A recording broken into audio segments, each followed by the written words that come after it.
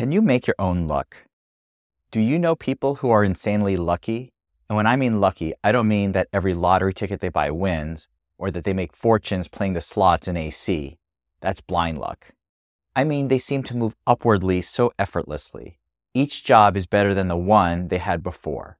They always seem to know the right people, and even when something bad happens, it seems to break better for them somehow. Our former president Donald Trump once said, "Everything in life is luck."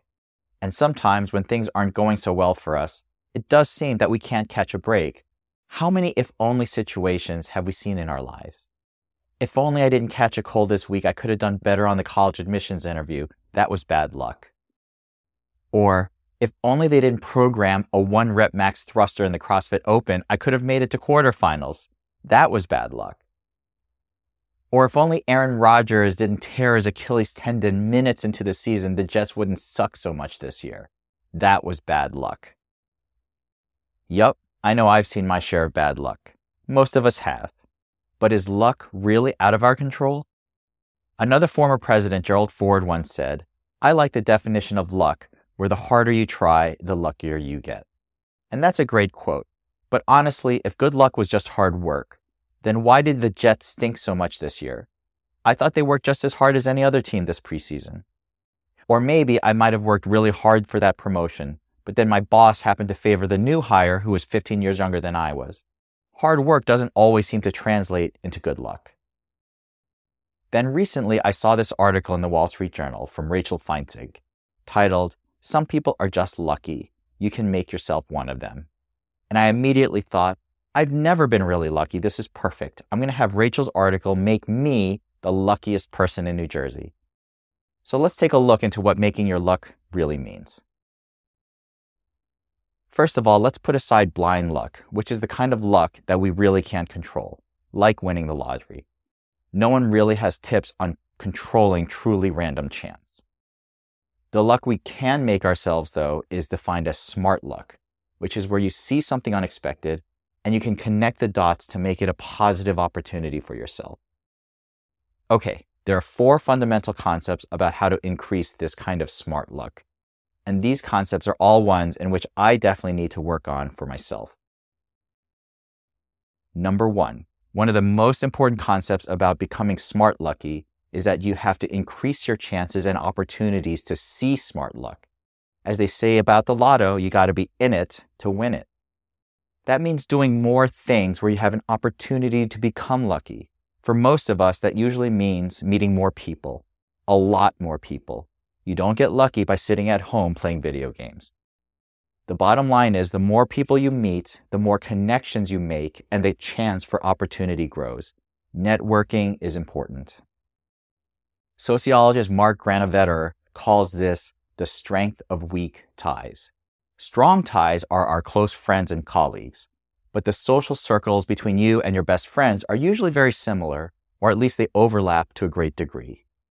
But the people we don't know as well, maybe we meet them at a gym, a PTA meeting, or at a professional conference, or even the random person we run into at a hotel elevator or at the coffee line in Starbucks, they probably have different social networks than you and your close friends have.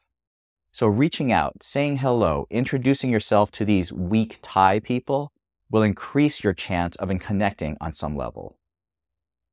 Those stories of people who meet their future spouse on the subway platform or waiting at a Dunkin' Donuts, those happen only if you don't look down at your feet and ignore everyone around you. And when you're looking for that new job or person to date, you will find more luck finding someone who can connect you to what you might be looking for. Plus, you may be able to connect your close friends to someone who can bring opportunity to them as well. So the opportunity for spreading luck around you can grow depending on your friends and their so-called weak ties as well. When you get that cocktail party question, so what do? You can always throw out some hooks that might increase the chance of growing that weak tie. For example, entrepreneur Dr. Christian Bush suggests you could say, well, I'm a real estate agent, but I recently started reading about philosophy, and what I'm really interested in is exploring science. That gives 3 hooks where you might find a connection with someone and thus increase the potential for finding an opportunity.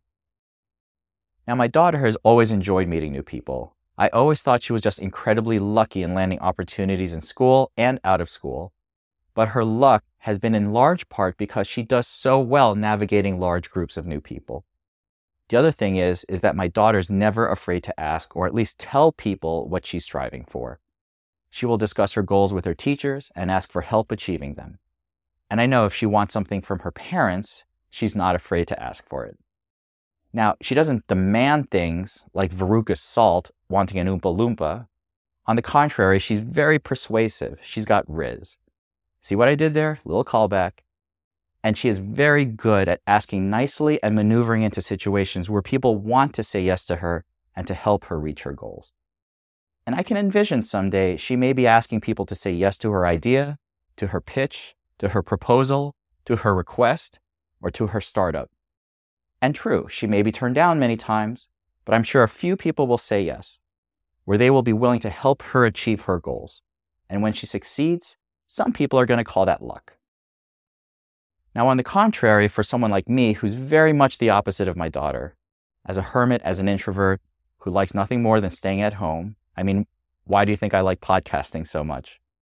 This may be one huge reason why I never considered myself lucky. It's rare that I put myself out there, and I hate asking people for things or talking about my goals.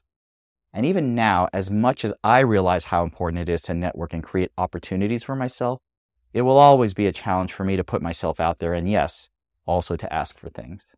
But no doubt, I will work on it, and I hope you do too. The second concept about making yourself lucky is to expand your boundaries. So doing the same things over and over again every day will likely result in the same results. Trying different side projects or learning new skills or trying different experiences may open up unexpected opportunities. There's a movie starring Jim Carrey called Yes Man, where his character attends a motivational seminar and then believes that he is obligated to say yes to everything that is presented to him. So he goes to see alt-rock bands, he takes Korean language lessons, he learns how to play the guitar, flies out to Lincoln, Nebraska for a spontaneous weekend vacation. And not surprisingly, because it is a movie, his life is richer for being forced to say yes to all these activities. And in doing so, he meets his true love. It's a really funny movie, but the premise that good things can happen unexpectedly if you try new things does hold true. It doesn't have to be dramatically different, but think about all the routines we have every day, and what would it be like to change it up a little bit? Be curious. Not every attempt will work out swimmingly, but as Wayne Gretzky once said famously, you miss 100% of the shots you don't take. The third secret to making yourself lucky is to be generous with luck to others. Make opportunities for those around you. Connect your old friends with new ones. Be the person who makes luck happen for someone else. And when you give to others, you create relationships, and other people will respond in kind, with advice, connections, or any other kind of help that we might often call good luck. Sincere giving without the expectation of receiving something in return will earn you the friends and connections that will help you become lucky in return someday. The last and most important method to make yourself lucky is what's called a serendipity mindset. That means you have to see the unforeseen or unplanned occurrences in our lives not as distractions or problems that need to be dismissed, but to take these events and think more deeply about what they might present. Expanding our awareness to our surroundings and keeping an open mind is not an easy skill to develop, especially for us, like myself, who tend to rigidly plan and stay focused on our goals. But the ability to stay positive despite the unexpected setbacks and to be flexible enough to consider other possibilities, even if they weren't within our original objectives, that's the serendipity mindset that can create luck. An article by The Guardian written by Sharon Walker mentions 2 examples by which having a serendipity mindset makes all the difference between those who consider themselves unlucky and those who make their own luck. The classic example is Alexander Fleming back in 1928, as a professor of bacteriology at St. Mary's Hospital in London, where he returned after holiday to his laboratory and looked at his petri dishes where he was growing Staphylococcus, a type of bacteria.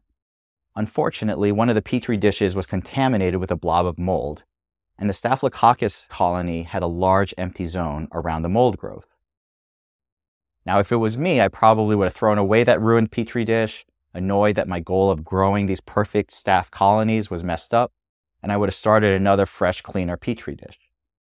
But Alexander Fleming saw this unplanned mistake, and he wondered, what was the mold secreting into that area where the staph wasn't growing? And so he took that liquid goop that the mold was producing, and after a great deal of effort, and also help from his network of connections, he developed the first true antibiotic, penicillin.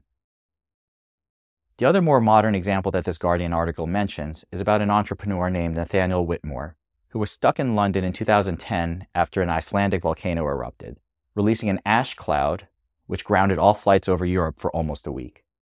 He realized there were probably many other people that were also stuck in London just like he was, and in 36 hours, he organized a TED Volcano conference with 200 attendees, world-class speakers including eBay's first president Jeff Skoll, and a live stream watched by over 10,000 viewers. Now, do you always have to be such a try-hard in order to make luck happen for you? No.